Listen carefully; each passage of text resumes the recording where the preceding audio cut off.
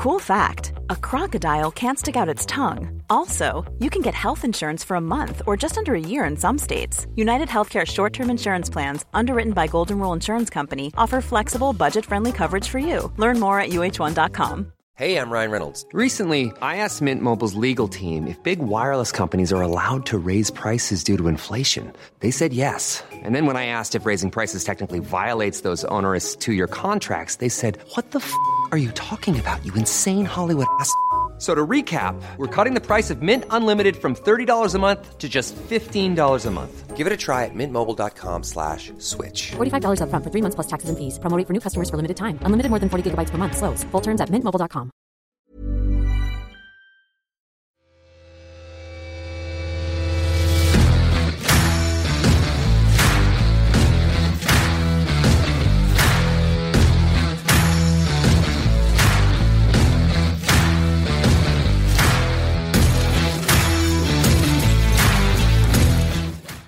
Yes, I'm absolutely delighted. We've got an open goal legend. I don't know if you know this, Jim, but you're an open goal legend.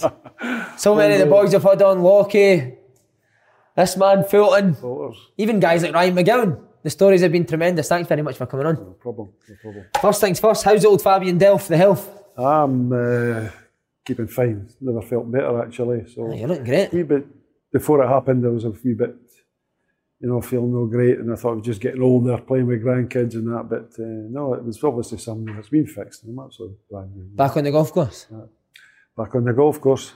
Funny enough, when I first came out of the hospital, they were saying to me I was passed away for 25 seconds. That's what I tell everybody. But when I was golfing a couple of weeks ago with Mike Korotchik, Corky, it was his wife, it was in the ambulance time. So after the golf, he said, I've got some in the car for you. So it goes across and he comes back with this, I thought it was money, but it was a big wad. It was a graph, from the ECGs. Right. And he says, I says, where does it tell you 25 seconds? He says, 25 seconds. He says, it was 4 minutes that you were away for. I says, what? He says, so I said, just about gave me another heart attack on the spot. But, 4 minutes, dearie me, eh? 4 minutes. Scary stuff, eh? Scary stuff, So now you're just living every day as if it's your last? Never felt any better, and I just go about it. You didn't think about it so much, you just really, I've been positive with it and said, look, and I've had something wrong with me, it's been fixed. There was no damage to the other arteries were fine and the heart was fine, so as I said, I felt better. I've been golfing a lot. I was golfing within 3 weeks. Brilliant. I must say I was shouting myself for this. Please don't shout at us because it sounds like it's scary. Right, Jim, I'm after a bit of advice. You had to deal with Kevin Kyle's pish for years. I now need to deal with any advice on how to... Some man, isn't he? I don't know why I took him. He was that much not so much a problem, but he just goes on and on and on about things all the time, and he just makes up stories to make him look good. He does, doesn't he? So, I'm glad you've said that. He's a great lad. He was great. He done great for me. The fact that, when I signed him, it started a way back when I took. We went to Durham. I think Lockie would be in a squad at Kilmarnock then, and we played a friendly against Sunderland when Mick McCarthy was the manager. Right. And of course Kyle played in that game, and he actually caught, one of your guys caught Mick McCarthy's name, and it was Colin Nish. He was asking about him. I said, I'll do you a straight swap for Kyle, because he was playing in the game as well. Right. So he says, oh no, he says he'll be in the first team shortly, and all. I think he played a couple of games in the first team at that time. So I kept an eye on his career and everything, hopefully try to get him. And the fact is, when I got him, I was in the hospital when he made his debut. And I gave him stick when I came out because he should have had a hat trick that day. But he scored the winning goal, so we luck more. Calling this for Kevin Kyle. Brains of Britain, that. Yeah. Right, just on your playing career, Jim, how would you summarise your time at Hearts? Well, obviously it was because of being a Hearts supporter, it was just great to go there. I was here for a number of years as a kid, going on the ground staff and my holidays for the school and things like that. In '69 I went full time, and like a lot of careers at Hearts were up and down a wee bit there, Some players you're in and off when they come in, like say Donald Ford and Jim Townsend, all these boys, and it was tough times, but I can look back and say, well, I played under 7 managers and was here till I virtually retired, went part-time because I was going into a different type of job and I needed time to learn that trade. So, and obviously get to captain them when they got relegated and bring them back up. Scottish Cup finals with Wolsey was a great experience. Defeat to Rangers in the Scottish Cup 97-6, something that motivated you to put it right at some point? Well, I don't know if you think about that, where it's motivated that you get the chance, that you don't know what's ahead of you. So it was just one of those occasions where Hearts didn't get too often to the cup final, and we got there, and we were playing against a great Rangers team who had won the treble, and unfortunately we lost a goal before 3 o'clock, we lost a goal just before half time, we lost a goal just after half time, which really killed the game, but we stuck at it and got a goal late on to make it a bit respectable. But Rangers were a great side, so it was just great to get. It was a great occasion, and to the final. Very disappointing not to have pulled it off. At what stage in the playing career did you think about management?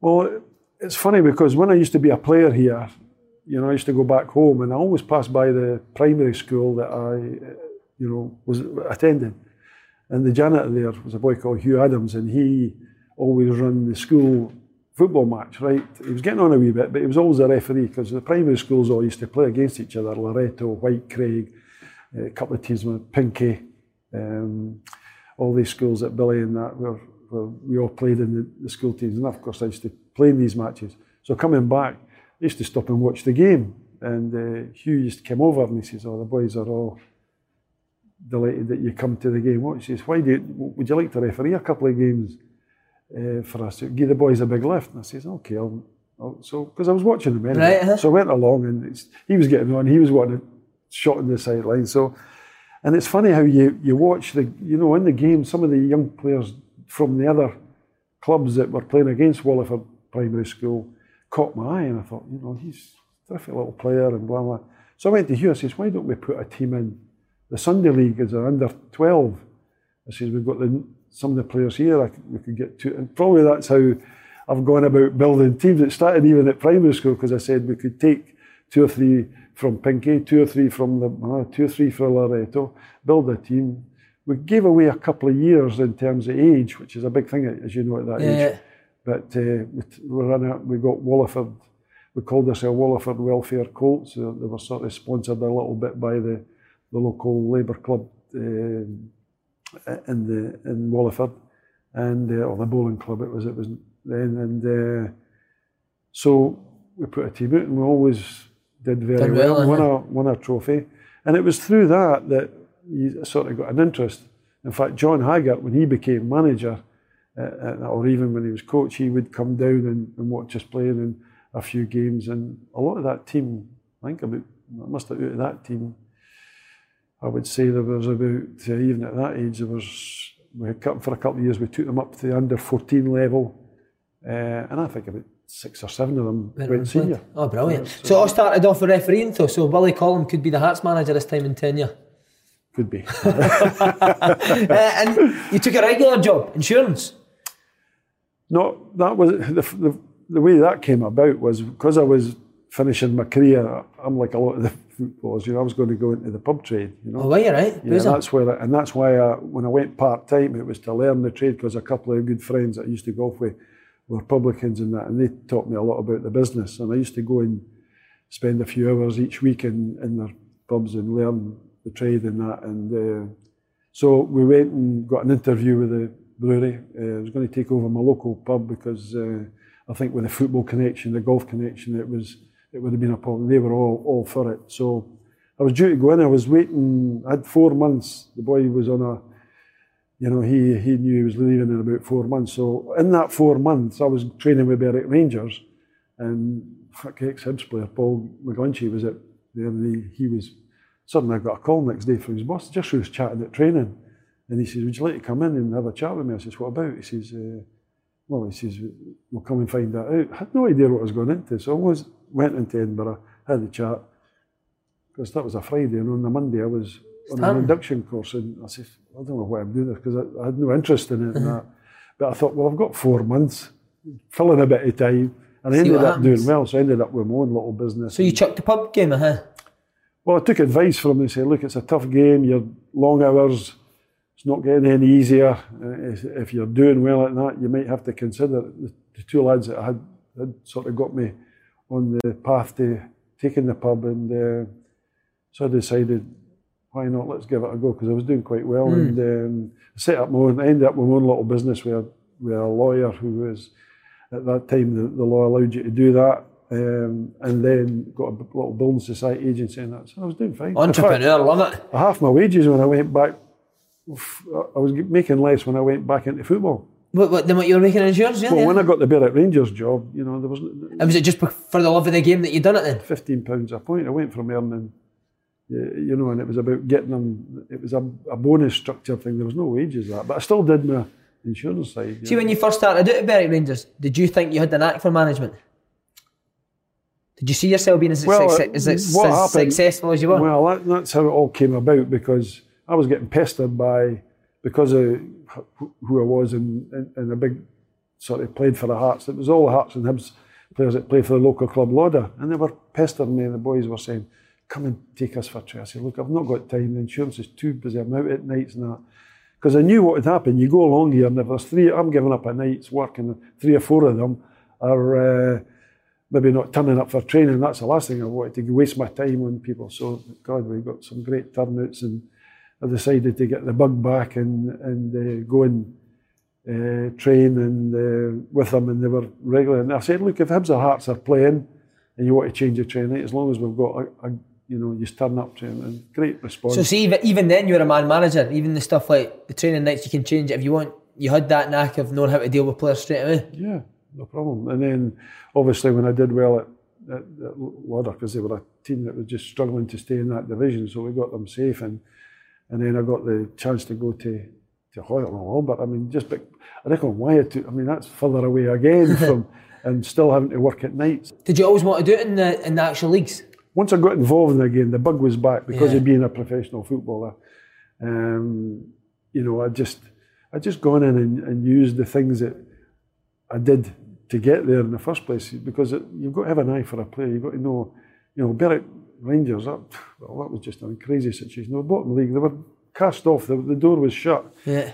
I didn't get any wages. And there was 2 points for a win. I got £10 a point. That's all I got. So you took that job on no money? You went from No money. And why was that, just to get back into the league? Well, I knew the people who took the club, who bought the club, and they were local guys who, one of them was, when they had our presentation, we didn't have it in Galashiels, we had it at Lauder, a hotel in Lauder, and he was one of the boys that was going to be on the board after purchasing Berwick Rangers, and he said, you've got to come to us. Said, would that be one of your best achievements? Berwick Rangers. With Berwick Rangers? Is that proper? Is that proper football management? Well, you'll tell you what task that was. They had no money, right? The team was so bad that they were virtually cast off. I could have played for them, right?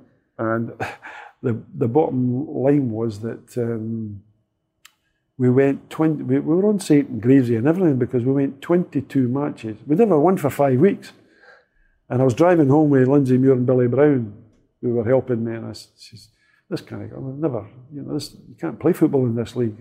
At that time, you could. So I says, well, what we should do is we need to change it, because we've not won for 5 weeks. Fans were a bit, but we had spent so many closed door matches trying to get the best. I even brought people from the East of Scotland League, like I did previously. Got a couple for Gala, a couple for Innerleithen, Brian Thorpe, and things like that. And we built a side, got a load of trials with people recommending things, and I built for a new team in a fortnight. And I said, what we're going to do now is we're going to change how we play. We're just going to thump it long. It's up to John Hughes, who was a centre half, put him up front. I says, we're in the lodge of the hotel, and I said, I've got a hunch. I says, and Lindsay Muir says, a hunch? Billy would say, a hunch? I says, yeah. I said, I'll play Yogi up front on Saturday. Yogi? I says, yeah. I says, is this the Yogi we're talking about? I says, he runs about too much at centre half for a centre half. I says, because he wants to do everybody's job, so let him do everybody's job up front. Anyway, Christ, that's a hunch and a half, Jim, And I says, well, let's play him. So we were playing Cowdenbeath, put him up front. I said, we'll get Ralphie Callaghan. Every time he goes up front, Yogi knock it down to Ralphie Callaghan, he'll find the pass that'll play the other guys in. We went to Cowdenbeath. Now, Berwick's never won a game for all season, right? And Cowdenbeath were going well. We drew 3-3, right? And Yogi scored 2 goals, and I think the centre-half was taken to hospital.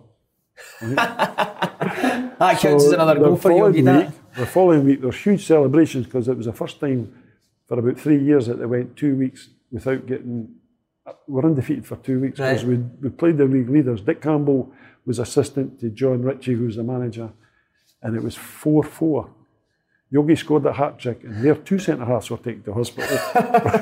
And that's how it came about. So Yogi, but as we went on, Yogi got a £70,000, which was in those days equivalent to £1 million for Berwick Rangers, because they had no money whatsoever. And Yogi, because we'd brought a team, Yogi got a £70,000 move to Swansea.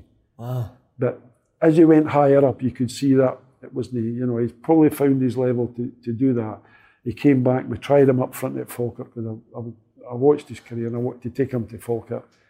He didn't go doing too well. He went back into midfield, did a little bit better, but once he went back to centre-half, he was outstanding. Was he as mad then as he is now? Madder. Madder then, great guy. Great story with him. The first time I went to Berwick Rangers, I'm sitting and he's in the dressing room, we're all, because I'm just being appointed. And I'm sitting waiting till everything settles down, coming down for the bus from Edinburgh. And he walks past me and he says, I want to see the chairman. I said to one of the board members, I want to see the chairman. He wanted to know why the previous manager was sacked, he says, because I think he had just signed for the club from Newton Grange Star. Right. And it was his pal. He had a chance to go to 2 or 3 clubs, but he's a pal of his dad's. So when he come down, he walked past me again. And he's never said, he just, who's this, Just come from Newton Grange, and he's wanting to see the chairman. So when they come through, all the boys are in the dressing room, and they says, when do you want to go through and see them? I says, let them sit half an hour. So they're still murmuring away, and could hear a pin drop. Where is he? So the boy comes through again, the kit man. He went, you coming? They're wanting to know when you're coming. I says, let them sit another half hour. So they sat 3.5 hours. When he come back, I said, put him in the bus and get him up the road to Edinburgh. Didn't train. I never spoke to them. Wow. So I came down. I was ready for them on the Thursday, though. When they came down the Thursday, I just sat there and I sat there. I could have heard a pin drop. And that's probably how you get the respect. Because I said, any time while I'm here, will anybody even consider talking to the chairman, or he can't who I was getting at, right, or the board, they'll be over my dead body, right? Who the hell do you think you are? You're bottom of the league, you've not won a game, half of you will be, working at McDonald's next chance year. in the next few weeks to be out the door unless you get your fingers out and start showing that you're worth it. You're bottom of the league. How proud are you of that? I says, because that's what I'm here to do, is to save this club. And I says, I'll not save it with attitudes like that. Best thing I've ever done. Did he apologise to you? No, but he can't always think, man. In fact, I told him the story. When the following night after the Tuesday, I went straight to Newton Grange. They hadn't paid the money. We Berwick Rangers couldn't afford it. But I went up there, and I was sitting, Laurie Dunn was the manager in Newton Grange, and there was 15 in a committee sitting. And I went up with the chairman. I says, look, what's the meeting about? I says, you need to take Yogi back. For 2 reasons, after his escapade of walking, right? But I said, I says, we can't afford to pay the money. The club's gone. Just not got a penny. We've saved it by buying it. I mean, the owners bought it for £1. It was out, it was finished. And he says, but we don't want him back. I says, oh, I loved that, because that's what I told him on the Thursday. When I went back, I says, and by the way, I tried to sell you back to, no sell you, I tried to give you back to, and they don't want you. And he went, and of course that brought him down a peg or two. But I agreed I think they get a percentage if he moves on. I said, I'll give you a bigger percentage if he moves on if you want us to keep him. And he done great for me. Brilliant. Went to Falkirk 1990. Was there any new lessons that you learnt dealing with a higher calibre player? Are they harder to deal with? I mean, I'd played the game and been in the company of a lot of great players and that with my career here. So that didn't bother me what calibre of player. I had enough to know that what I was doing worked. What I believed in and what I was doing worked. And I had success even at starting out at an amateur level, stepping up to East of Scotland, stepping up to Berwick Rangers. So just though I've got to say, when I went to Falkirk, I was put under enormous pressure. they appointed Davy Holmes, who had gone about telling a great chairman, by the way, and a great guy, but he was the figurehead for the owners.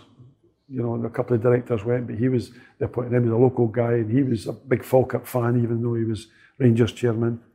And he had promised, I think all the fans were expecting Terry Butcher or somebody, Graham Roberts was the name mentioned. Of course, to get Jim Jeffries for Berwick Rangers.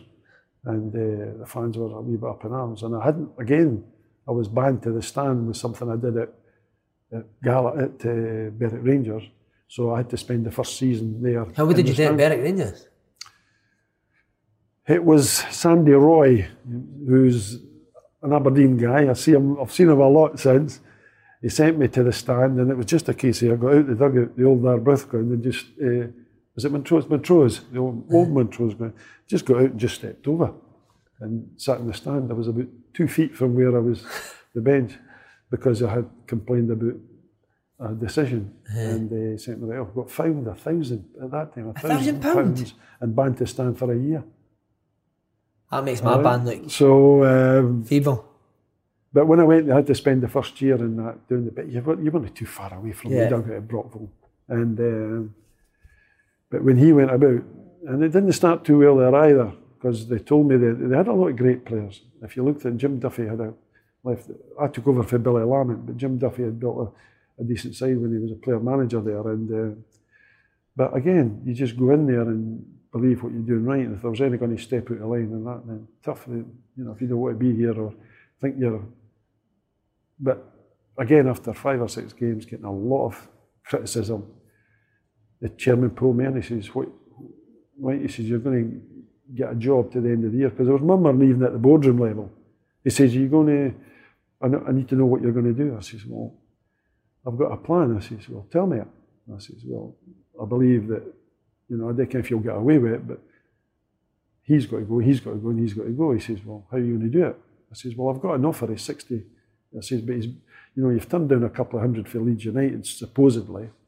He says, but I can get 60,000 for Kilmarnock, and there's a player there that I want. Do it. What are you going to do with the 60,000? Because he said you can have it. So I went and I spent hours, I watched games at night, Billy Brown and I. Then I started to bring in, I got Simon Stainrod, who was magnificent for us, Eddie May, who was out the picture at Brentford, Tommy McQueen, who was at West Ham, and built a team. We went fantastic. They had never won the league. I've taken our team where the chairman has told them they're going to win the league. And they've never done that in their life. And in those days, you could get 2 teams. They've always went up as runners-up. Runners-up, right.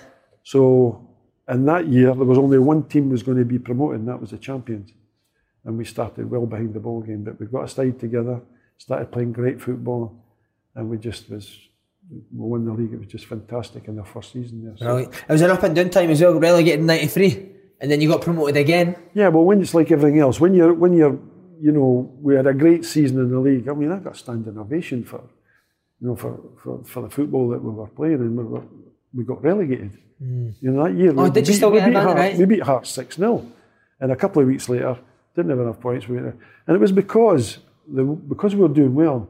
Big clubs were coming in for our players. We lost Kevin McAllister, who was outstanding for Hibs bottom, and then we lost other players, and it was just a case of built a team, goes up, half of them's moved away, and now I've got to build again. But we went down, but we came right back up the following season.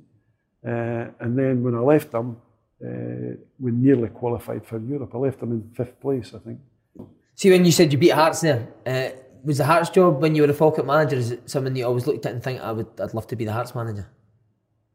There's a little bit. I would be lying if I said there's a little bit thinking, well, how far would I go, love to manage Hearts, because I supported them and played for them. So of course it was never thinking it would come round, and it was funny because I got a phone call one time before that game. Wallace Messer had used a third party to phone me, and I knew the boy well. And he phoned me up and said, would you like to be manager of Hearts? And I says, why? He says, who's asking? He says, listen, he says, I'm the middleman. He says, would you like? He said, I've got to take the information back. And I said, well, you've got a manager. I said, the best thing to do is you need to approach the club, or you've got a manager. He says, no, but if he doesn't get a result on Tuesday night against the Hibs here, right? He says, I think he might be looking for a manager. That's the only time you've wanted Hibs to win a game. That's the only time you've wanted Hibs to win a game. So I say, I actually says to him that I says, look, I don't want to talk about it. I don't want you to approach the club. If you've not got that, I says that might win, and then it's all. So just leave it. Just forget it, you know. And he went. He says, but that's what will happen if it won't become it. I said, that's up to you. I'm telling you, I'm not interested in talking before it or that. You sort it, because it might never happen. And it come here that they went 1-0 down to, I think it was Gordon Hunter scored the goal, and Hearts equalised. They finished 1-1, and he kept it to the Saturday, because I never got a phone call, because they got a result, and I never heard from him. But the funny thing was, he did have the chairman phone me to speak to me, to say, look, I've got to leave it, blah, blah, blah. But he left the phone on, and he was going to Cosmo's restaurant with his wife, and I could hear the conversation in the car because I couldn't get him away, you know. And he was talking about we just talked about, you know, my situation and should we get my Hearts and all that. What do you think? He's done a great job at it. I could hear it was a conversation for about half an hour. I didn't tell. I took, you know, obviously Wallace Smooth passed away, and when I was speaking to Anne a couple of times, his wife, she was a lovely person, that, and just to mention a bit about that phone call, and she used to laugh about it, you know. Brilliant. So when was the time that you actually knew you were going to be the Hearts manager? Well, it was I didn't, because I was on my way to Inverness with Falkirk for a pre-season, just take him up and have a few games up there. When I got a call from our chairman to say Hearts want to speak to you, and Chris Robinson at the time had said that he made his mind up, he was wanting me as manager after that. Not to get me as manager because he appointed somebody. He made the decision. He was at the game with the 6-0 before. He says, I made my mind up to buy the Hearts from Wallace Smith. He says, because that made his mind up. He wanted to try and purchase Hearts. Right. And he told me about that, and then he come here. Come after me after that, and then I had to come here and have a chat, and that was quite funny, because after all, carry on and everything about saying I was coming and then staying and coming again, Chris had said to me, he says, you know, surprised at you after making a decision. He says it was something you said that stuck with me. He says, and I wasn't going to take no for an answer. And he says, and I got, for money, I knew Falkirk. Falkirk didn't have anything. They were offering me fortunes. I knew they couldn't even be in a position to pay it, you know. They said to me, listen, we've been last game of the season relegated, having to win the last game of the season for 2 years in a trot to save the relegation. What's wrong with Hearts? You come to the games to watch them on behalf of Falkirk. You come to, my boy's a Hearts fan. As a kid, I used to bring him to the games. What is it? I says, well, you're the only people in Scottish football that don't know what's wrong. I says, what you've got here is you've had 5 managers in 10 years when you nearly won the league. You nearly got into a final. You nearly won the cup. You nearly did this, you nearly did that. And I said, great players, done fantastic for the club. But you've had 5 managers. But it's a fact, the same players are still here. And maybe it's time for change. It happens in football.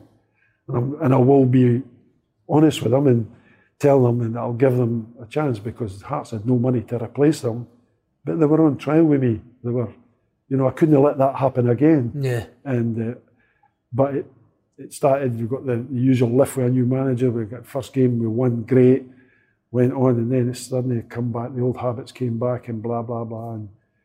And went to Falkirk, big day at Falkirk and I was, well, it was very uncomfortable for myself, because he's changing my mind to come back to tell them I was staying and then coming. So it was a pretty, and I had 3 new players in that day, a couple of the new goalkeepers, Gilles Rousset.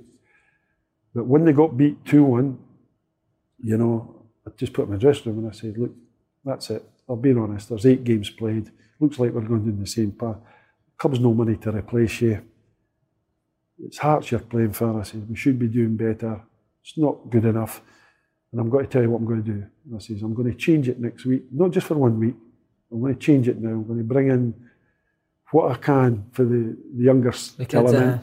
I'll work my socks off this week to get 2 or 3 new players through. The Bosman rule just happened to come out at that time. Yeah.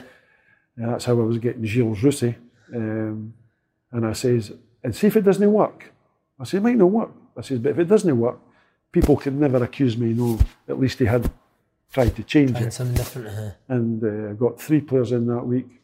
Lockie came through, made him captain right away. I just got the change. The club needed, and I said that at my interview, the club needed the change. And that's no disrespect to these players, that because they all got, but it had to change. How did players take it? Quite rightly, I'd been the same as them. I wouldn't have liked it, because it's like everything else. It's a great club and supported, and these were fantastic servants to the club. As it was, some of them weren't there so long, but I kept the ones that I felt could do a job for a little bit longer until I got equivalent or better, replacing them. But the change needed to happen for the whole fans. I couldn't go through it again. And and then when we started gathering, that's when we got a wee bit better. Like Chris said, we're doing well, but we're not in the stage where we can go and buy. So I had to do. I swapped David Hagan for Stevie Fulton, and I swapped. I got David Weir for Craig Nelson and Brian Hamilton, and I knew these players that were better than what we had. And then when we did do well in that first year with getting to, we've gone from just surviving last year to 4th in the league and a Scottish Cup final. Even though it didn't go for us, it was a fantastic How season. Proud are you when you've done that to your own club? Well, it was great, because even at that time it allowed me to I stole a couple of players. Colin Cameron from Raith Rovers for, I think I had no disrespect, John Miller, and maybe 60 grand or something. And then Neil McCann was on his way when Jim Duffy says, look, he doesn't want to go to Stroom Grass. His wife doesn't know where to go. She'd expect her for. I says, well, I've not got any money. He says, look, anything. He says, because we're getting nothing. I think we gave about £80,000. For Neil McCann, wow. 2 million. So it just started to snowball and get better and go arms and legs and get better. And that's how we started to improve, See, on the players' lock, people forget in the 5 years we were here, we were in 3 major cup finals and 4 years in Europe. Wow. So it was a good little... See, the players that you mentioned, Naismith, Locke, Fulton, Cameron, Davy Weir, Alan Johnson, did you know that they players would go on have the well, great I'll tell you what I careers said to them. I says, when people question, I said, well, wait a minute. In fact, I asked one of the backroom staff, I'll not mention them, when I first took the job, I says, what about the young boys? I says, they've won the Reserve League Cup. They've won the Reserve League in the last 5 years. I think they've won it twice. And I can't say, so, why not have a chance? Yeah. How do you ever know that they're not good enough? I say, so I'll tell you what, there's 5 of them in next week, 3 of them in. And I think we played Raith Rovers here and beat them comfortably. And then it just went on from there. It just got better and better. For the young guys, you need good older pros as well. I think you kept on to John Robertson, Craig Levine, John Colquhoun. How important were they for you at your early stage years? Fantastic for the club. And as I said, it come to the stage where, they've been consistently good for 10 years. Somebody, and I know for a fact, I've spoken to the previous managers, they knew that's what was needed. Tommy McLean. So why did they not do it? Well, as I said to you, you learn from mistakes. They felt that was a mistake they made, and they said, you're 100% right to do it. I wanted to do it, and it's a funny thing, and it's not the players' fault, but there were a lot of them put on pedestals by the supporters as being, and quite rightly, great players. But it was always the manager's fault, or, when you look at 5 managers they had in that before I came, they were all decent records, and Joe Jordan, Tommy McLean, all did well for their clubs. So I just thought, well, there has to be a time come when you need to change it. Yeah. See, the young players you were talking about, was there one that stood out in particular for you? At Hearts, your Weirs, Locks, Naismiths. Well, we knew, we did our homework. We knew Lockie was going to. He was somebody that the older players respected. Even as a young kid, as a young kid, yeah. And why was that? I think I got the vibes that people like Robbo and Kai and that wanted him. They felt they wanted him in the team anyway. Right. So they were delighted that I brought in a couple of youngsters. But because it helped for them. They had to either play or these boys were going to take over, but they got in and I says to Billy, see if we're starting afresh, see if we're talking about changing everything here. Let's start with a new captain. Right? Show the fans and everybody here that this is a new, because that's what Chris Robinson was after. He was after a new era. He was, I think he even maybe took it to extremes by changing the badge and changing a couple of the rooms here, like the Willie Ball thing. But that didn't go too well. But I think that was all sorted out. But so on the football side, so why not? Young, vibrant. He's a Hearts fanatic. He's got the respect of the players, and we liked his attitude at the training and everything. And of course, then when you bring in all the boys who'd come through with Richie, Alan Johnston, Alan McManus, it was just a case of these boys were going to play for you because they've been dying 4 or 5 years here waiting for a chance. And it just took off. Gordon Strachan was the manager of Coventry. They had Richardson as their chairman. The two of them worked closely together, and they phoned me up and offered us 1.2 million for look at that time, which was a lot of money.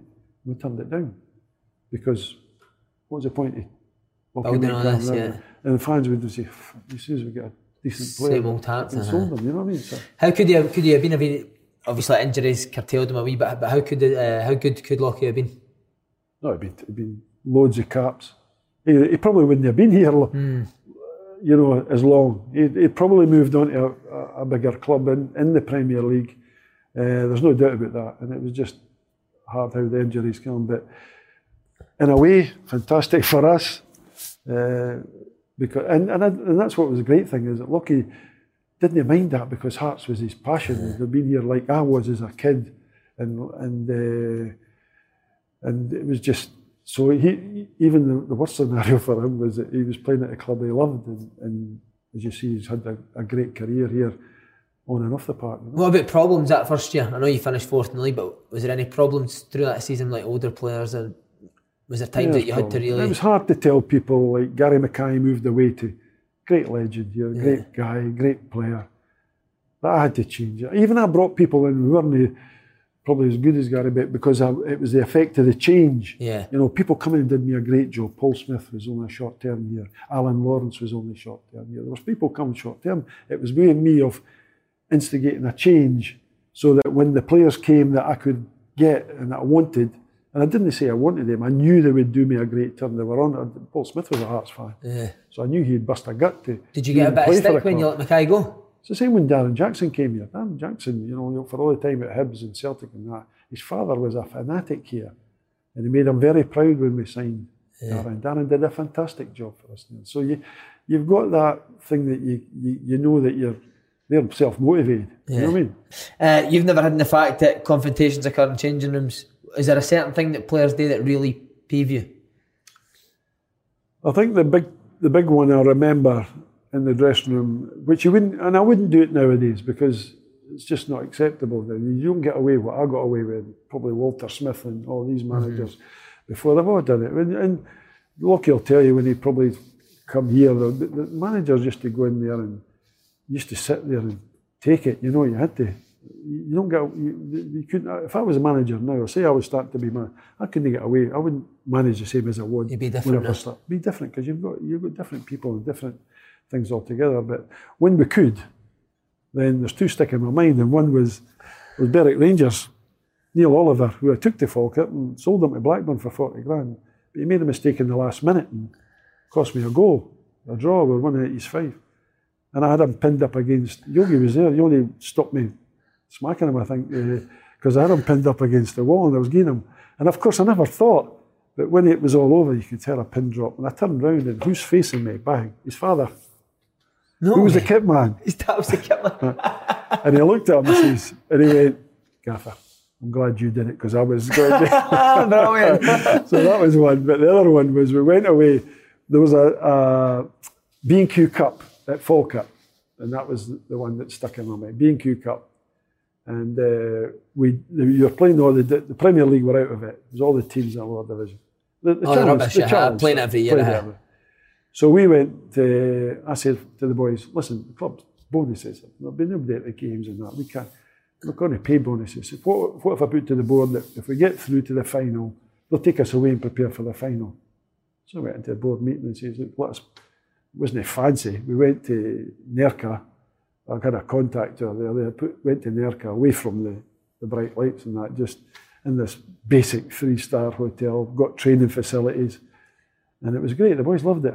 Had a game of golf leading up to the final on the Sunday at Motherwell against St Mirren, who'd beaten comfortably in the league twice.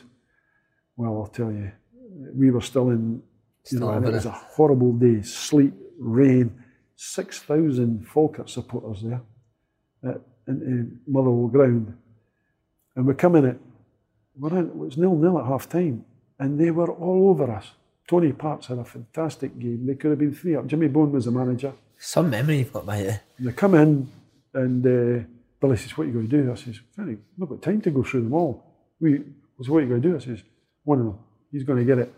And it was a little chap called Richard Cadet, great player. But he was still in Spain, right? Never tried a leg and everything. And too cold, and wet, miserable. So I come in, and I knew he would react. That's why I picked him. Yeah. So I came in and absolutely dogs him, just really in his face and that.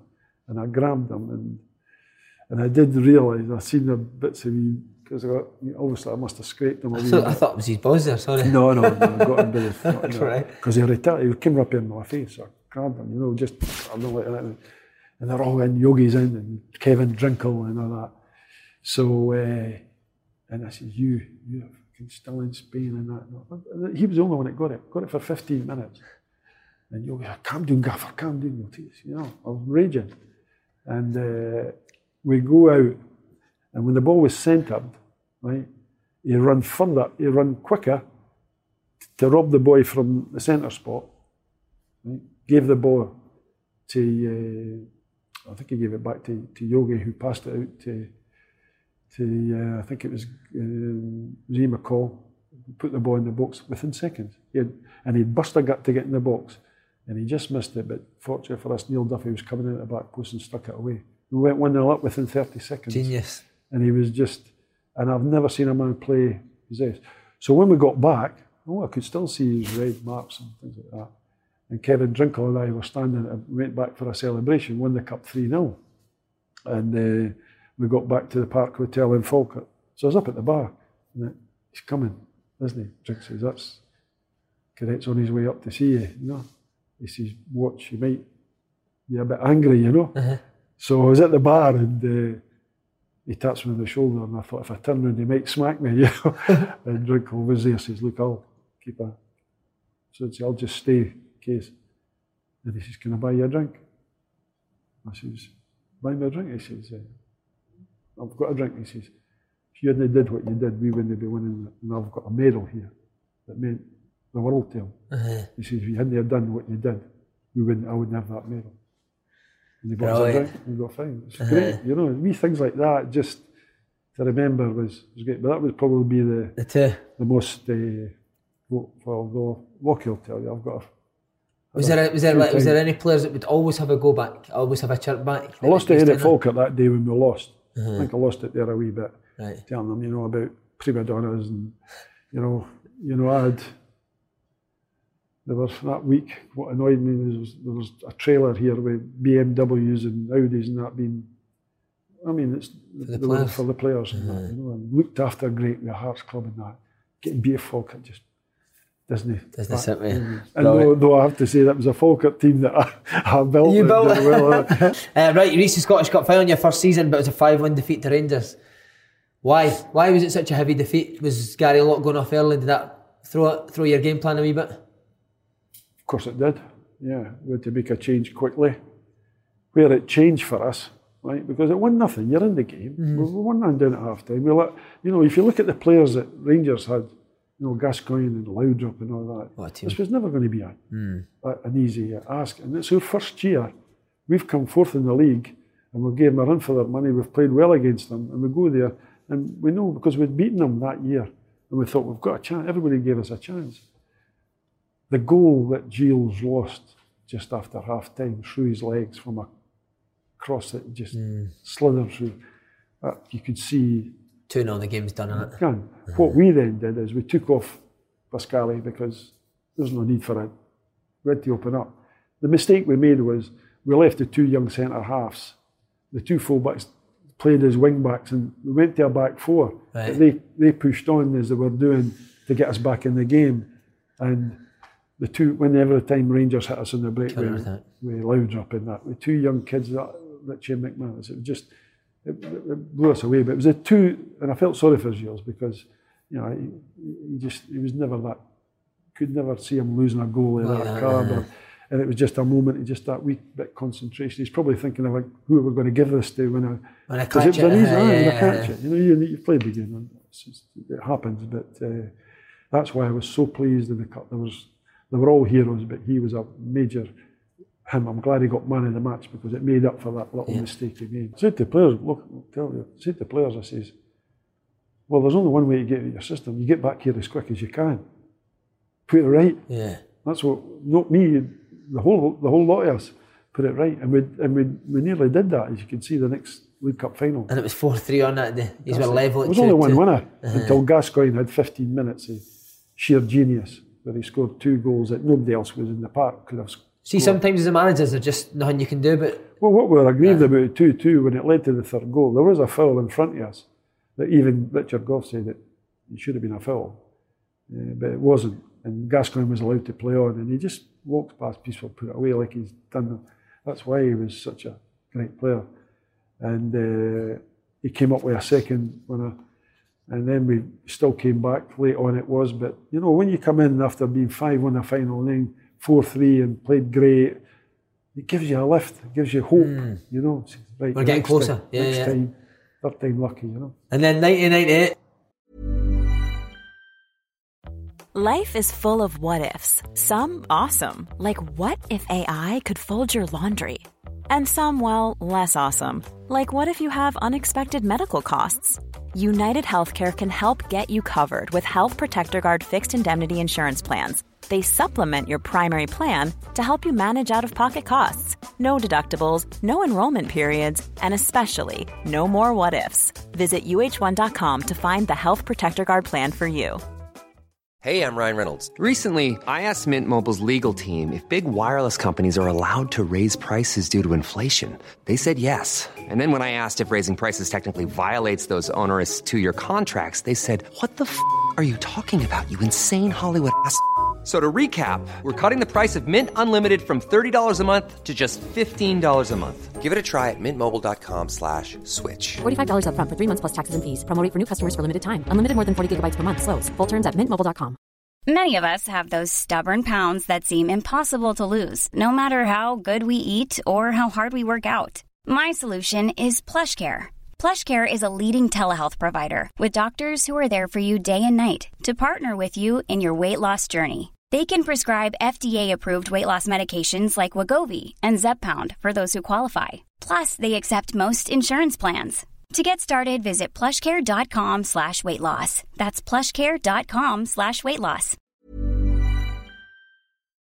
Wait, so you haven't been beaten twice by them? Was there a wee bit of fear, doubt in your mind going into the game, or was that as confidence you've been going into a final? I was very confident for 2 reasons. Well, the main reason is when we took the boy out, we were finished the season quite well. We'd again run Rangers and Celtic close.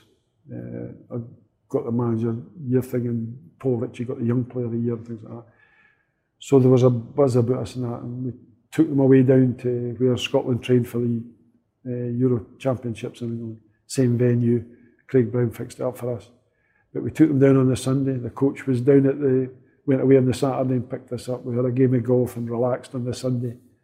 But then it all started. I told the players at a meeting in the morning what we were going to do. Train Monday, Tuesday, Wednesday, morning and afternoon. That's it. Nothing Saturday other than just meet the press and just kick and piss about at Tynecastle and maybe go through some set plays. On the Friday we'll come in, do nothing, just to go through the set plays again and head for Dunblane. But I did say to them, I says, we've looked at the stats, we've played, this is our chance, right? And they gave the reasons why, because there was no Gascoigne. Laudrup was going to Chelsea, so Rangers had lost the league in the League Cup. They're on a downer. Walter's leaving, Thingland leaving. Players are going, though they will want to not leave. The worry we've got is will not leave, and we know Laudrup can, but he can win a game on his day. But look at the midfield.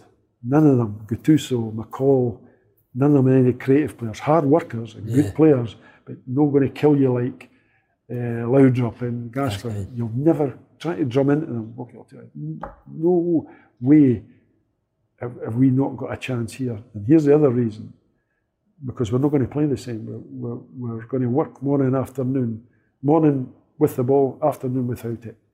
You know, and all like with the other team in possession, you know, and how we set up. And then we said, with them not playing, these boys are not all on the down, and we talked about their midfield. This will be the best chance, and you'll never believe how you're going to get treated if you pull it off, because it's 40 years, and there's people believe that they're never going to see Hearts win a trophy, and this is your chance. You'll never get a better chance. Gascoigne's away. Now here's the other reason: is we've lost, counted it, with 13 goals in 4 matches against Rangers. So we're thinking we've lost, and we've had plaudits saying, "Oh, Hearts played well and great game." And I says, "But we lost. We were only a game we got 2-2 draw or something." And I said, "We've lost 13 goals. So divided by 4, can we afford to give Rangers 3 goals yesterday? Because that's what you're asking us to do." And I said, "No." I says, "Right, we have to play differently. Harder to beat. We've been getting hit on the break. So why don't we hit them on the break? Because we're asking them to attack, and if you've got McCall and them who are all grafters, and when they've got Ian Ferguson, make them try to create something. They can't do it. They can't do it because they were just sitting back. We were attacking them, and they were hitting us on the break because they had Dury and Laudrup and all that, and they had the spaces to kill us. So we'll just sit." So we worked on that, and they believed it. So when we got back, there was one person that I had said to them on the Monday morning, I said, "We'll know tomorrow."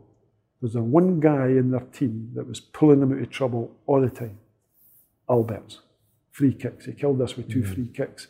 We should have beat them at Ibrox. 2 free kicks to get in the last minute of the first half and last minute of the game.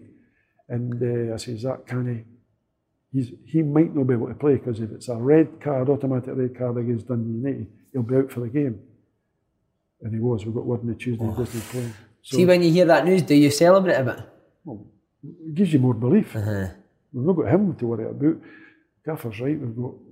We can take care of him. We've got better players in the middle of the park than they have in terms of flair and ability.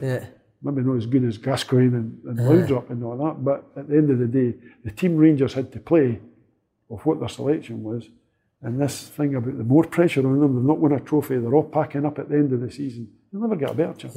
And a busting start as well, isn't it? Well, the first fact of scoring the goal just suited their plan to a T. Then you could sit in. We could even more so. We could sit in more so.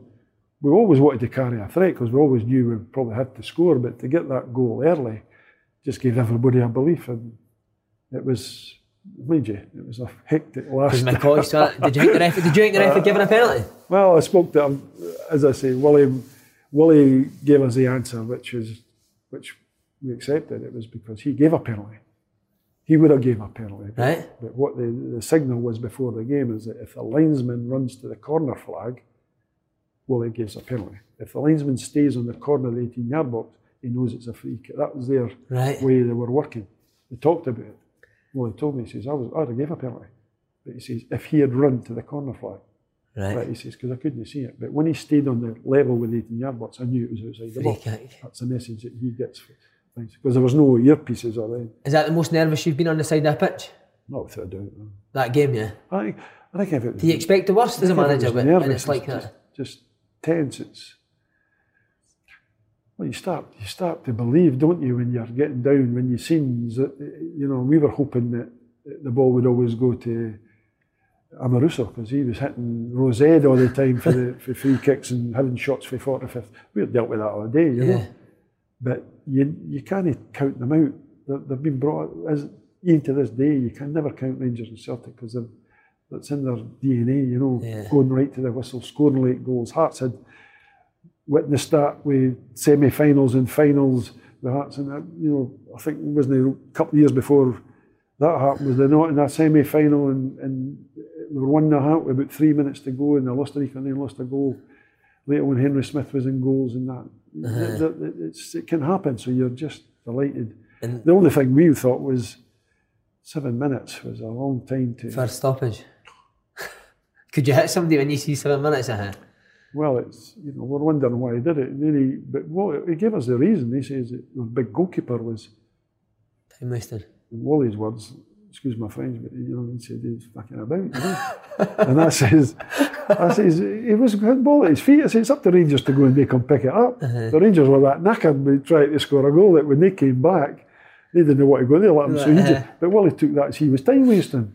Wally's hopeless. And then can you describe the feeling when the final whistle went? Oh, it's the greatest day. Best feeling you've had in football, that? Without a doubt. Absolutely, 100%. It was just what we said to the players, now we knew, I knew that how these supporters would react to these players. And they're all legends, they're all heroes now. Because when you do it and since then, I always said it was the catalyst. You go 40 years and then in 2006 they win it, albeit it was against Gretna, and they beat the Hibs 5-1. So in that next, 10 years, 8-year spell, 10-year spell, they've won it twice after waiting 40 years. So we knew that first time. In fact, Sandy Clark said to me when we went to Mallorca, he says, I'm so envious, he says, because he knew like I did that if you were the first person to win that trophy after 40 years, how much it would mean, See, when you win that and the final whistle goes, do you think back to the other defeats that you've had against Rangers in the final? What is it that goes through your mind? Is it previous experiences? Is it just jubilation for the boys? For the times we were defeated? Yeah. Do you think about that when the final whistle goes? Nah. Just look forward to what I say to them, you would never believe for the next few weeks. But it went, years it went on. They were just held in great esteem. You see, when you turn up at reunions like the last one and see the response, and Budge said to me, she said that I knew you'd get a response, but this is something that she never ever envisaged or experienced. She says how much an esteem they're held in. I says that the first team was always going to be that, and the squad was great. The players went mental that night. How did you and Billy celebrate? I actually didn't feel. They say you can get drunk on adrenaline, because you get offers a drink, you just can't. You're taking it on. We had a fantastic night here. I mean, the journey back was. How was that? The bus? Was that the bus? I mean, when we picked up the Range Rovers and the scarves were tied to the police Range Rovers at Livingston, and then we've gone along past Wester Hills when the fire engine guys are dancing on the top of it, and then getting from Cheshire to Tynecastle the bus was going at 2 miles an hour. That's why they could go on top, and you couldn't get away. I mean, that's dangerous, but the bus was moving that slowly. Nobody was in any rush. They were all drunk in the bus going. It was just an unbelievable. Would you ever get emotional, Jim? Would there be tears in it? Eh? Well, I tell a story once about when we went along. All the boys, I think, had gone out of town, but we had booked into the Cali with the family, and then my friend that was a guest of mine, and that we were there, and we got up next morning because we had the parade, which was another fantastic day. But then I was rough. I didn't feel I had a lot of drink. I was just rough, maybe that. Tired. So they didn't do anything in the wee shop at the Cali. So she says, the Shanwick Place is open at Boots at Shanwick. Right. So I walked along, and the streets were pretty bare at 8:30. It's about 8 o'clock. And this guy came along, and he's hanging over, and he had a coat on, his scarf was trailing along the ground. And he said, so I stopped him. There was nobody there, I just stopped. He said, you had a great day yesterday? Oh, he says, did I have he never looked up, just slightly. He says, did I have a great day? He says, see that Jim Jeffrey? He says, God bless him. And so when I walked past, he stopped about 10 yards past me, and I could hear him. He wouldn't turn around to look at me, and he just went, no, it couldn't have been. And walked on. He must have had that split second where he thought, that's Jim Jeffrey. No, it couldn't have been. And he just walked on, it's funny. Amazing. Just wanted to ask you about the social culture. I know you were a big one for Magaluf. Best day must They're better in the final, the days in Magaluf.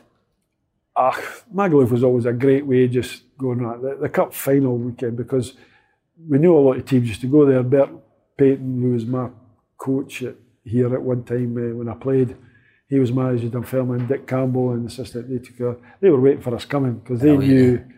So they were with a bottle of champagne on the veranda. They were in the next hotel, but they came out to our hotel. So they had the bottle of champagne waiting for you and everything? They were all, Jimmy Bowen, because he was part of their team, John Young. They were all in the kit man. They were all on a circular table on the veranda. They knew when we were arriving.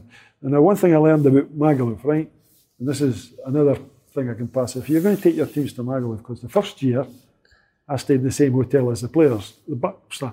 Right. I made say to Billy, no Never chance. Again. Right? I says, what are you going to do? I says, well, next year we're on a different floor for a start. So we went the next year on a different floor. I says, that didn't work. Then we had the hotel next door. That didn't work. So they're at one end of the town, and we're up at the other end, away from them. But when we meet up with them and that, they were just sitting. The first thing they did, go to their bed, was down at the beach, just sitting at a bar every day of the week, just getting life in. Just taking it all in, and it's fantastic. And of course you hear the stories and that, but you're not involved in that. I'm not involved in that. What team would you worry about the most? Was there a certain team that could be a bit wild? Or a certain group? No, I think both teams. At Falkirk, we had, we never, and that was another great thing. I used to say, Yogi would ask me for permission to, like, we went to a trip when we were game, we went down to play a friendly at Ipswich. Gaffer, can you let the boys out for the night? I says, all right.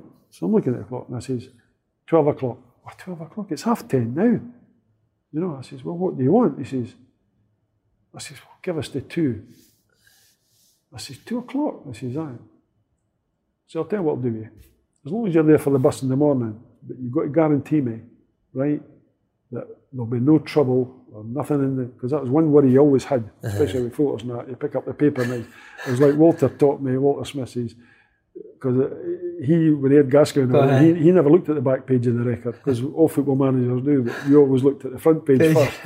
And I thought, well, I'll remember that. And then when he went these trips, it might have been with Stevie and all that, but Yogi was great, because what he said was, I'll tell you what, right? Because he couldn't believe I'd said that. Yeah. He's got an extension to 2 o'clock. I've given him to 7 o'clock in the morning, right? So he says, Gaffer, they'll be in at 3:30. I says, I'm not caring when you're in. He said, they'll be in at 3:30. Because I'll be waiting for them.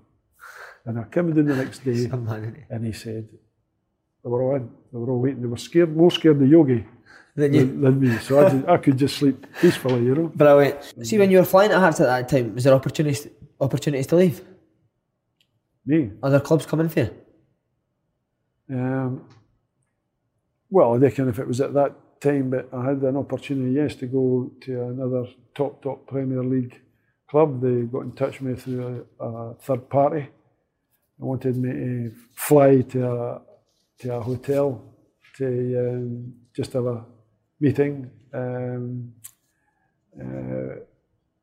I didn't go. Why not? Because, well, I loved Hearts and I wanted to stay. We were doing well here, and I thanked them very much. Sometimes there was a bit in the press about it. One of the directors said, when I left here, he says, one thing that they weren't very happy about was that time because I come out and they were looking to say, look, I'm not interested, I'm at Hearts and that. But they've got to remember, what happens if the following season, which can happen, the Hearts sack you. Yeah. And you've showed a great amount of disrespect to that team, because they might be looking for a manager then or in the future. Yeah.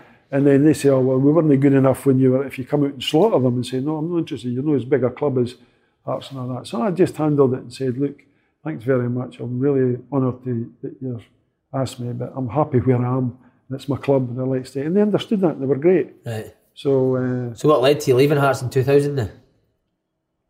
I got caught in the middle. 2 people that fell out on the board. And what it did was it revealed some things that happened at a board meeting, which has nothing to do with me. And I wasn't really that interested. But it seemed something was said and something was noted down, and I got it explained to me what it was, and I was quite happy to accept that. The person who had told me about it initially said that he could prove it to me that was brought because they denied that happened. So when I found out, because I seen it in writing, then I confronted them and said, why did you lie? I was quite happy with everything that you done, but you lied to me. So how can we carry on working a close relationship when I can't trust you? You know, if you'd just been honest with me, it would have blown, and I say, well, that's your prerogative. You're on the board here. I'm like any other manager. I wasn't looking for anything. If I hadn't done enough or hadn't, I think it was referring to the season after where we lost Cameron, Davy Weir and all these boys, and we struggled a little bit mid-table, and we had serious injuries. That's when we got Darren Jackson, and we ended up finishing the top half. So you think you would have got a little bit of leeway for because you've been 4 or 5 great years. But I said, well, listen, I'm like any other manager, but don't lie to me. Yeah. You know, you should have just admitted that. Now, can I take what you say for truth? So it led to a bad thing, and I thought, let's just cut our losses now. And is it a sad day leaving? Remember driving out of here? I phoned it was an interim chairman at that time, and I phoned him and I said, look, I need to have a chat about this because I didn't feel comfortable going in and discussing matters and that. And I said, so we'll maybe come to you. It might mean that one of us has got to leave, and I can't wait it's got to be. So, and this thing about going to having Bradford and that was nothing. My kid's life, I can say that I never knew nothing about Bradford till 4 or 5 days later when I got a phone call. There was nothing planned or nothing done to suggest that I was leaving because I was going to Bradford in the Premier League. That was something that happened through somebody phoning up another person and says, what do you think of Jim? What do you do? He says, he's done a great at Hearts and Falkirk. He says he's definitely the man for you. So, just quickly on Bradford, some characters there. Collymore, Dean Windass, who we've interviewed. Wild, didn't he? What happened at Bradford was the chairman had spent a lot of money bringing, again, great players coming to the end of their career. How are you ever going to keep the amount of players like 9? I know you have to have a strong squad, but there was 19 players, 20 players there who had all been used to first team playing regular, getting huge money at Bradford to stay. He had brought through people who were in the club, like say Chris Kamara, Paul Jewell, Chris Hutchins, no experience of being in the job because he wanted to do the job, but he wanted somebody else to carry the can, I think. Right. He's the worst person I've ever met in the football. Is he in football, huh? Oh, without a doubt. But the respect is that he was being chairman, he got them, he was in charge. So I said to him before I left, I said, why don't you just be the manager and do it? And, but it was, I mean, handling the players was always going to be difficult, but because Stan Collymore was terrific. Was he, huh? Good guy. He came here and played at Tynecastle. I'm sure Lockie would know it when we played Fulham. Right. And I know he was on trial that day. He hadn't decided to join. He came up and played in a game here and he was outstanding that night. And I just, for a chance, I've phoned his agent and I said, would Stan like to come and play in Scotland? And he said, no, he said, he's got 2 or 3 good offers and you couldn't afford them anyway. Yeah. So when I got introduced him on the Saturday morning before they played at Derby, because I didn't take charge at Derby, I just went down to watch the game. I went across and met the players at the hotel. So we were just having a chat about it and a laugh about it, saying, well, I've got you this time. And all that. And I got him on. We gave him a couple of, even there was a couple of times when the weather was bad that he took a couple of, because he was well into the gym work and everything. So he did a couple of good training sessions for us, just as a wee change. So he would take the boys for the gym, would he? It was great. I never had any problems with him. In fact, he was on that big an antidepressant tablet, the physio told him, that he didn't give a hoot. You know, he's got from a great story about him where here's an example. The chairman said, look, Stan's parked his big Range Rover over in that street and police and people are kicking up him about it. He says, come a word with him and tell him they can't park there. So I went down and told them. And I says, and he went, yeah. So the next day, his car's parked there. The chairman calls me in before I go training. He says, Stan, did you tell Stan yesterday? I says, aye. He says, well, he's parked it there again.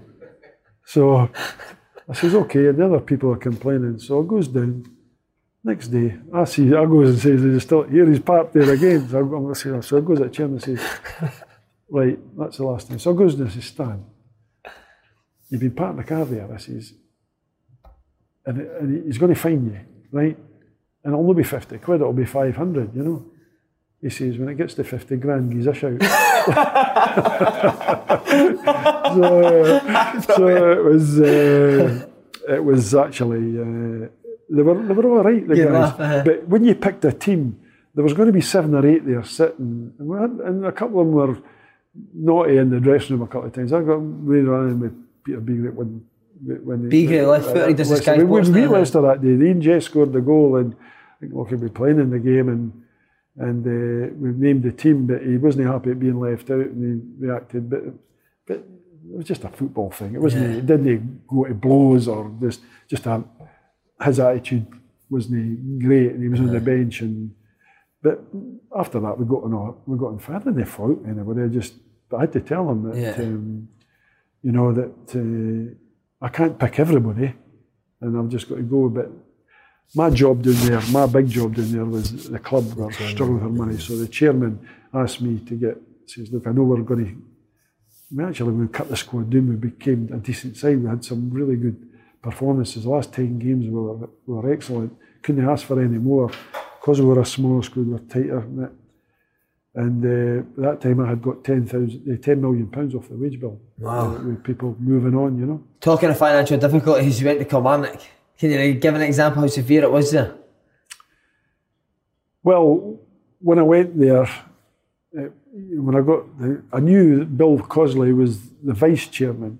He had appointed a sort of figurehead in John Orr, who was in charge of the Strathclyde police. He was in charge of Lockerbie disaster and he was a great figurehead for the club. He did all this.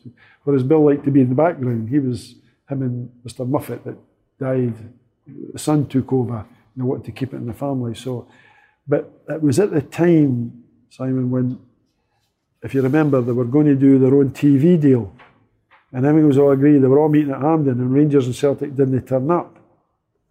So they kiboshed the whole thing because they were all going to work on their own budgets. Kilmarnock had a budget on the basis that they had done. They looked at all the things on the books and what they could do, and they got their budgets together. And when that deal fell through, we had to go in. Well, the money that they were expecting and balance for was gone. So we had to cut back. We had to lose people like Tommy Johnson, all the big guys. We had to cut it all down again and then start again, which I've done all my life, is building from scratch, you know. And because they were, Kilmarnock were on some decent. I mean, they tried to get Stefan Adam here the year after when the company were going to pay him £5,000 a week. It was just. Is that the money they were paying? That was the offer they made him. Wow. And, is that the deal you got as manager? That's not criticism. That was great that they could give him that and that. But when that people like Bill, when that happened, it caused a lot of internal people falling out with board and that. And Bill walked away. And Bill Cosley was a great man for Bill. He was Bobby Williamson. I'll tell you that he was very close to Bobby, and I got him. I still do get on with him. Great. But they were a great club and I really enjoyed it. Because you were the longest serving manager in the SPL in Jonas, so you must enjoy it. What's your most fondest memories of Kilmarnock? I've got a regret. I just wish had I played, when we got to the final of the League Cup, which was massive for us, if I could have played the team that played in the semi-final against Falkirk that beat them 3-0 at Motherwell, I think we would have won the cup. Why did you change it? I didn't change it. There's 5 or 6 out injured. Oh, injured, right. And some of them, other boys, were having to play out of position, not 100% fit. I couldn't play the team. Nowhere near the team. Danny Vincent wasn't playing. Simon was hobbling about. Simon Ford. People were out of position. Naismith should have played up front. We just couldn't handle it. And Hibs had a very, very, very good team with Brown and. And that's when they came through Brown and Kevin Thompson. They were really strong. Right, going back to Hearts, was there no hesitation in your mind going back to Hearts, even though we're Romanoff? Oh, aye, because I thought, well, I knew how it goes. The more successful you are there, the less chance the less time you've got. You know, he seems to have protected people who were doing badly or had some difficulties. As opposed, George Burley lasted no length of time and was fantastic and got in top league. What a start top to the league, season. Wasn't it? And we come in here and got I brought a lot of players in for virtually nothing. He was spending fortunes. And when we got the team, we went 31 points out of 33. And we challenged Rangers and Celtic, and we finished in third. And then we knew right away then, we got into Europe. And in the opening game of the season, we go to Ibrox, and we were 3-0, 4-0 at half time would have been a fair reflection on our performance. But we got one. Naismith comes out and equalises the second half. But you take 1-1 away from home when they're unfurling the flag and things like that. And we were delighted to go to Europe and get a great result, 1-1. But we knew coming back for that day that he was looking for I heard for people inside that he was trying to get another manager, because he'd always wanted me to bring a foreign coach in. Well, was he? What did he say that to you? Take a foreign coach? Up in the summer, I was on holiday. He says, and they got Sergei, who agreed with me, but he had to carry out instructions. They were scared for him, He said, look, Mr. Romanov wants you to bring in a foreign coach. I says, why? I said, I've got a coach, I've got Billy Brown. And Lockie's on the backroom staff, and he says, but we feel you need a. I says, you've just had a foreign coach in Csaba Laszlo, and I got his job. So what are you not happy about in that? And he says, well, he just feels that this is his way of interfering. So I says, well, if you want to get one, go and appoint one, no problem. But I says, it'll not be me. And I think that's what said. And I got on fine with him, but he was just the press are right. It's mad, Vlad. He's just mad. Was there any other odd conversation you can remember? Oh, I could write a book about Vlad on my own. It'd be a bestseller. And what he did. Be a bestseller. I'll write it for you. Well, there's a couple of boys that have asked me. He says, I'd like to do it. The boy asked me, but I'd like to know where he is, because he might send a hit team if Did he ever try and pick the team, Jim? I'll be all right if I take Big Kevin Kyle with me. Oh, no, he'll look after him. Do us a favour and please do take him. We want him to get done in. He would sort him out, Would you ever try and pick a team around that? Oh, many times. Well, he wouldn't. Give an example. Like, we're playing Hibs, and we beat them down there, 2-1, I think it was. And we go and play Celtic in midweek, and we beat them 2-0. 2 great goals. Scatchell was outstanding, and David Templeton got the second goal. And we go to St Johnstone, right? And we think, well, this will be some week if we can finish it up there. 3 results. And because we had the service for the war, next day the service at Tynecastle on the Sunday, we dedicated that to that team that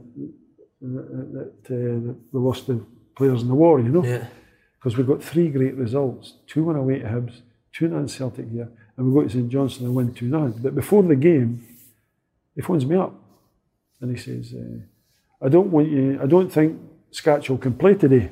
He's in Lithuania. And I says, why? He says, because he'll be intimidated. And I says, Mr. Roman, I says, you mean you're a week late? I says, we played Hibs.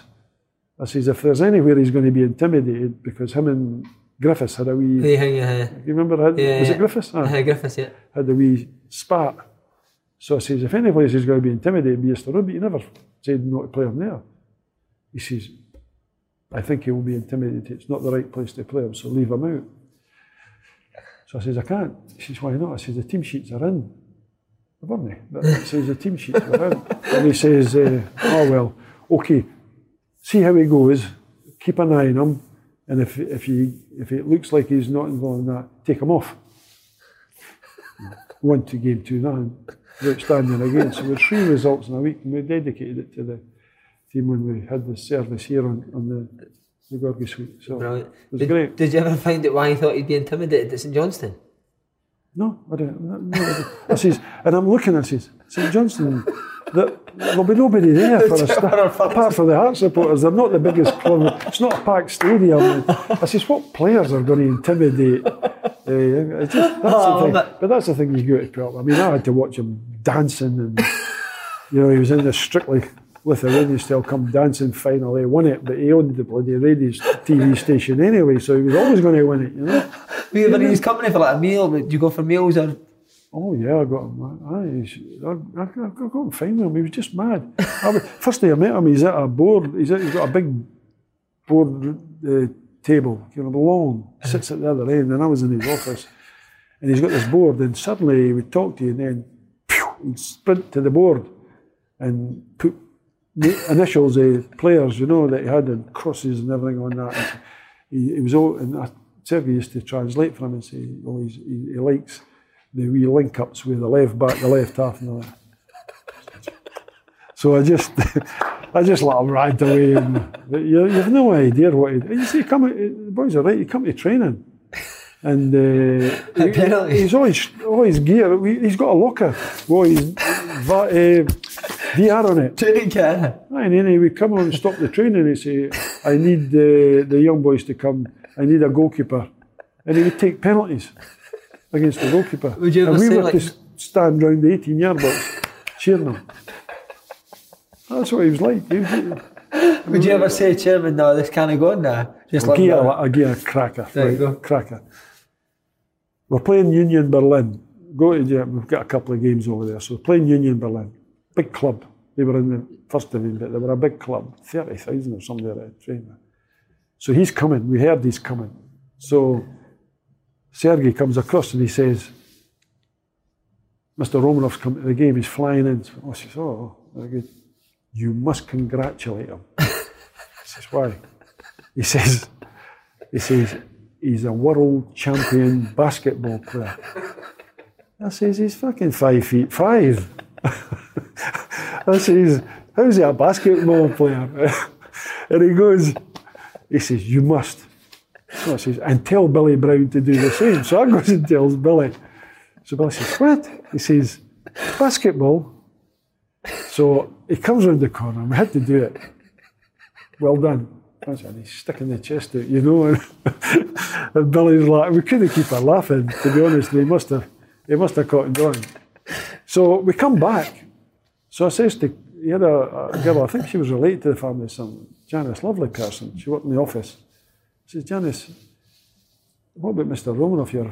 I think it was his uncle or his wife's was our aunt. I says, he says, that wasn't he wasn't in the basket. I said, well, I know that. He says, well, how does it come about? He says, in Brazil or Argentina, they had the over 55s basketball championships.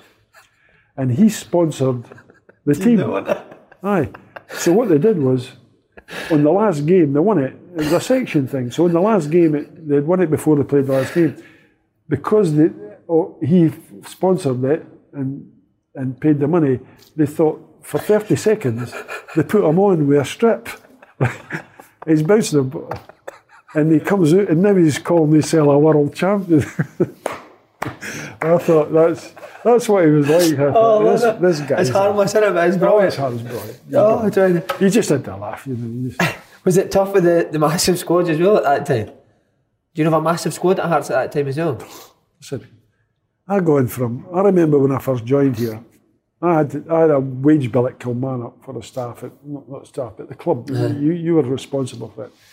When I went to Kilmarnock, it was 3.5 million, which was huge. Mm-hmm. I had to, by the time I was there, I got it down to 1.2, 1.25, something. Never above 1.3. So that tells you there's a lot of big earners there that had to go in. So I come here, and Campbell Logo says, I'll steer you through the muddy waters. Right? That was his first opening line to me. And I know Campbell well from his Rangers days and that. So Campbell says, what was your wage bill at Campbell? I said, well, 1.2, 1.25. He says, I says, what's it here? He says, 9 million. 9 million, My first task was to try and convince Concalvis to stay. They were negotiating with Concalvis at £8,000 a week. Wow.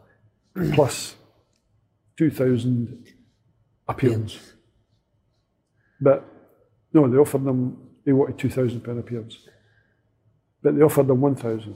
But he stuck it out. He didn't want 1,000, he wanted 2. Mr. Romanov wouldn't be beat. That's one thing about him. He wouldn't have liked the player to win, so he stuck it out. He was only going to give him 8. Right. But I was dealing with players at £1,000 and 500 and that. Suddenly I've got, and he was the highest, by a long shot, right? So the money that was going, 9 million from a club like Kilmarnock was 1.3. And that's what put the club into administration. That's the problem. How soon could you see that there was going to be problems? When was the time that you thought, right, this is going to go tits up? Well, I was away, when I left Hearts, I know that it wasn't long after that the problems hit, that the consortium of the foundation phoned one of the chaps that started up. Yeah. They were trying to buy the club. And they had these were the plans. There was about 4 or 5 guys, great lads. And they were telling me what their thoughts. They're trying, because the club was going to go under. So they were trying to negotiate a price. And they asked me a couple of things. I never gave away anybody's salary. I just said to them, look, they were asking about what would it take as a budget, because they were having to build a plan to buy the club. Yeah. And I said, well, I could draw you up what I think for a club like Hearts and colour code it. This is a bracket, you should have so many players in that bracket, and then your top 5 earners or something. and it's always, if they get better or improve, they can get into each bracket. So I did all that for them, and they were very grateful. But I told them that, because they said 9 million was the wage budget. He says, listen, money's tight at football. Hearts are a big club. They'll attract players better than a lot of clubs in the league. I says, you would get a fantastic squad of players for a third of that. You sure? I says, we were thinking half. Like, if you've got 4.5, you want to do it, you'll get a better team then. But 3 is going to be plenty, because none of the rest of the teams can come in and compare with that. So I think they went ahead on that basis, and I was involved in a couple of meetings, but then I got the Dunfermline job and I had to pull away because I can't seem to be linked with both. I think they were keen for me to sort of be in the background with their meetings to try and help them take over the club, but Just last week, but Jim, 2011, 2012, you took the first 2 games and then you were sacked. What happened? Well, I got an inkling that something was going to happen, but when you finish the season third in the league and in Europe, and I'd been that fortunate, I'd been running all over. I went to see them play the Hungarian team in Tromsø, who were favourites to go through, but it was a bit of a shock because I was in Norway, which is 45 minutes flying time for the North Pole. I was there one day, come back, then we had to, after that 1-1 game with Rangers, I went out on the Sunday because the Hungarian team got through. So I've come back for the Thursday game in Tromsø.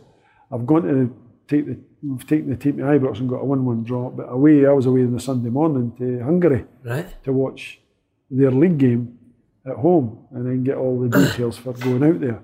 So when I come back there was a sort of strange atmosphere with the staff and things like that. And I think but I never thought of it.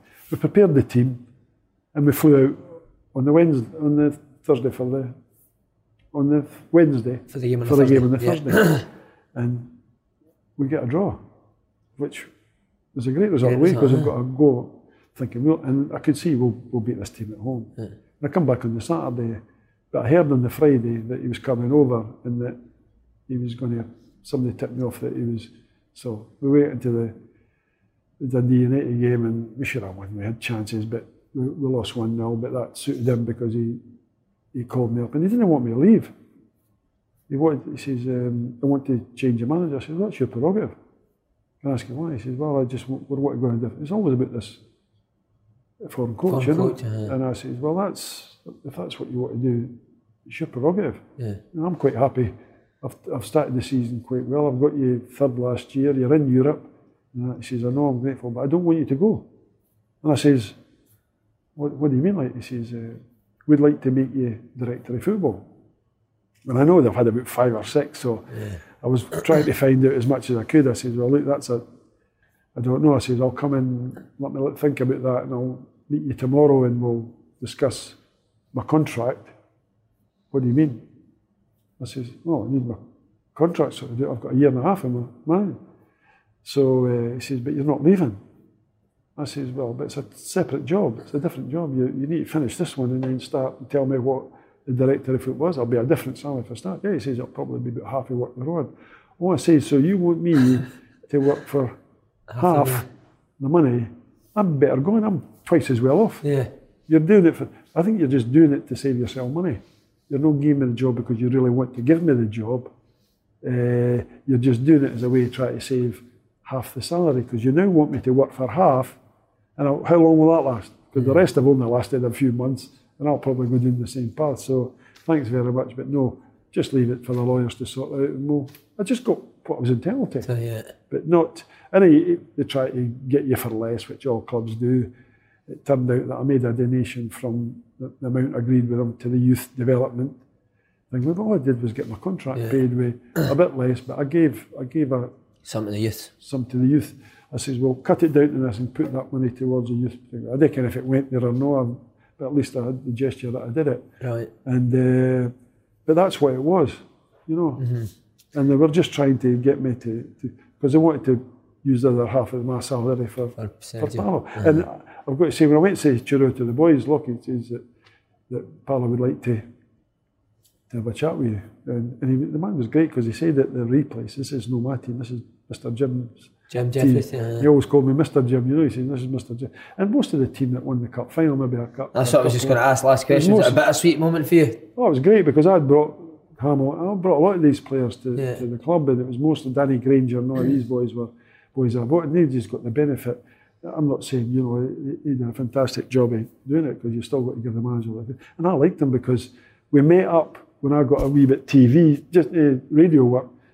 I was remember talking at there, they asked me to do the Hearts Dundee United game, and of course he was at the corner flag, and he seen me, and he come walking up, and we chatted. And I've met him a few times, and I got on great with him. He was a nice man. It wasn't his. No, it's not. In fact, I loved it when Billy, his assistant, said to Billy, says, "Can you give us any advice before you go?" Because Lockie says he wants to see you before you go. I says, "Aye." So we come up and wished him all the best and that. And because I says, and Billy says, I says, "Have you any advice for us before we go?" Billy says, "Aye, get out of here as quick as you can." Last question, Jim. Would you ever get back into management? You know, people have said to me, "Come my health, that's just nonsense. I'm as fit as you know." Craig did the same as what I did. He continued on as manager, but I've always said I'll never be out there actively. If somebody was to try and convince me to come out and take it, they might get me at the right time. I might daftly say, "Aye, I'm not genuinely looking for it," and I've enjoyed the wee sporting. He was vice chairman at the time. I knew a big Hearts fan, and he heard me on a radio programme. He said that we would like us to come out. We don't know anybody. We need your contact. So I went and helped him out, and I found if I was some involvement, I'd like that. But who knows? I think it's maybe too late now. But if somebody was, you know, even I thought. Ever asked me about the Hearts thing when Craig left, and I said that it would only be if in an emergency till they got somebody. Right, okay, for a few games, temporary. Whether I could do something else, that's a different matter. But as far as being a manager, I'll never go out there and apply for it. Never did in the first place for any job that I got, and I was very fortunate to have a good career in management. So. It was always they came and asked me to do that. And if somebody did and they caught me at a daft moment, it would cause me a few problems at home because I've been in it a long time. But I do like... Miss it a wee bit? I do miss it. I do miss it. But not so much all the hassles and congratulating basketball players, working with the players and then the banter and all that. But I think most managers would say that anyway, you know. But no, if it doesn't come, I've no regrets, and I've enjoyed, and just as I said, what happened, I feel very fortunate to have got through that, being in the right place, and because I was healthy anyway, helped a lot.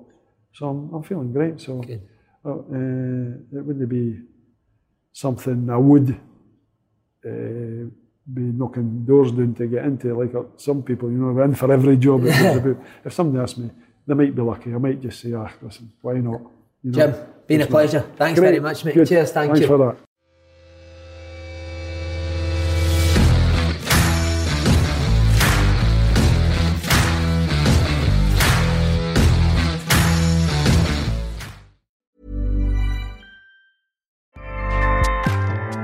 Acast powers the world's best podcasts. Here's a show that we recommend.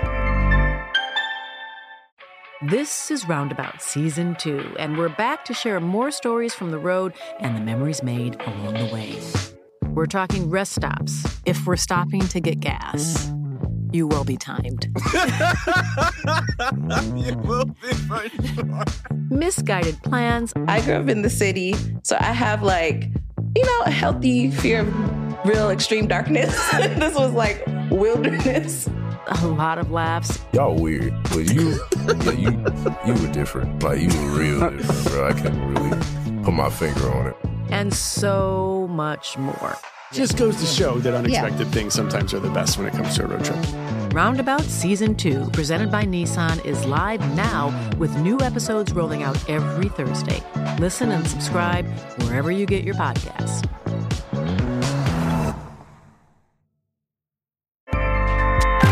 Acast helps creators launch, grow, and monetize their podcasts everywhere. Acast.com.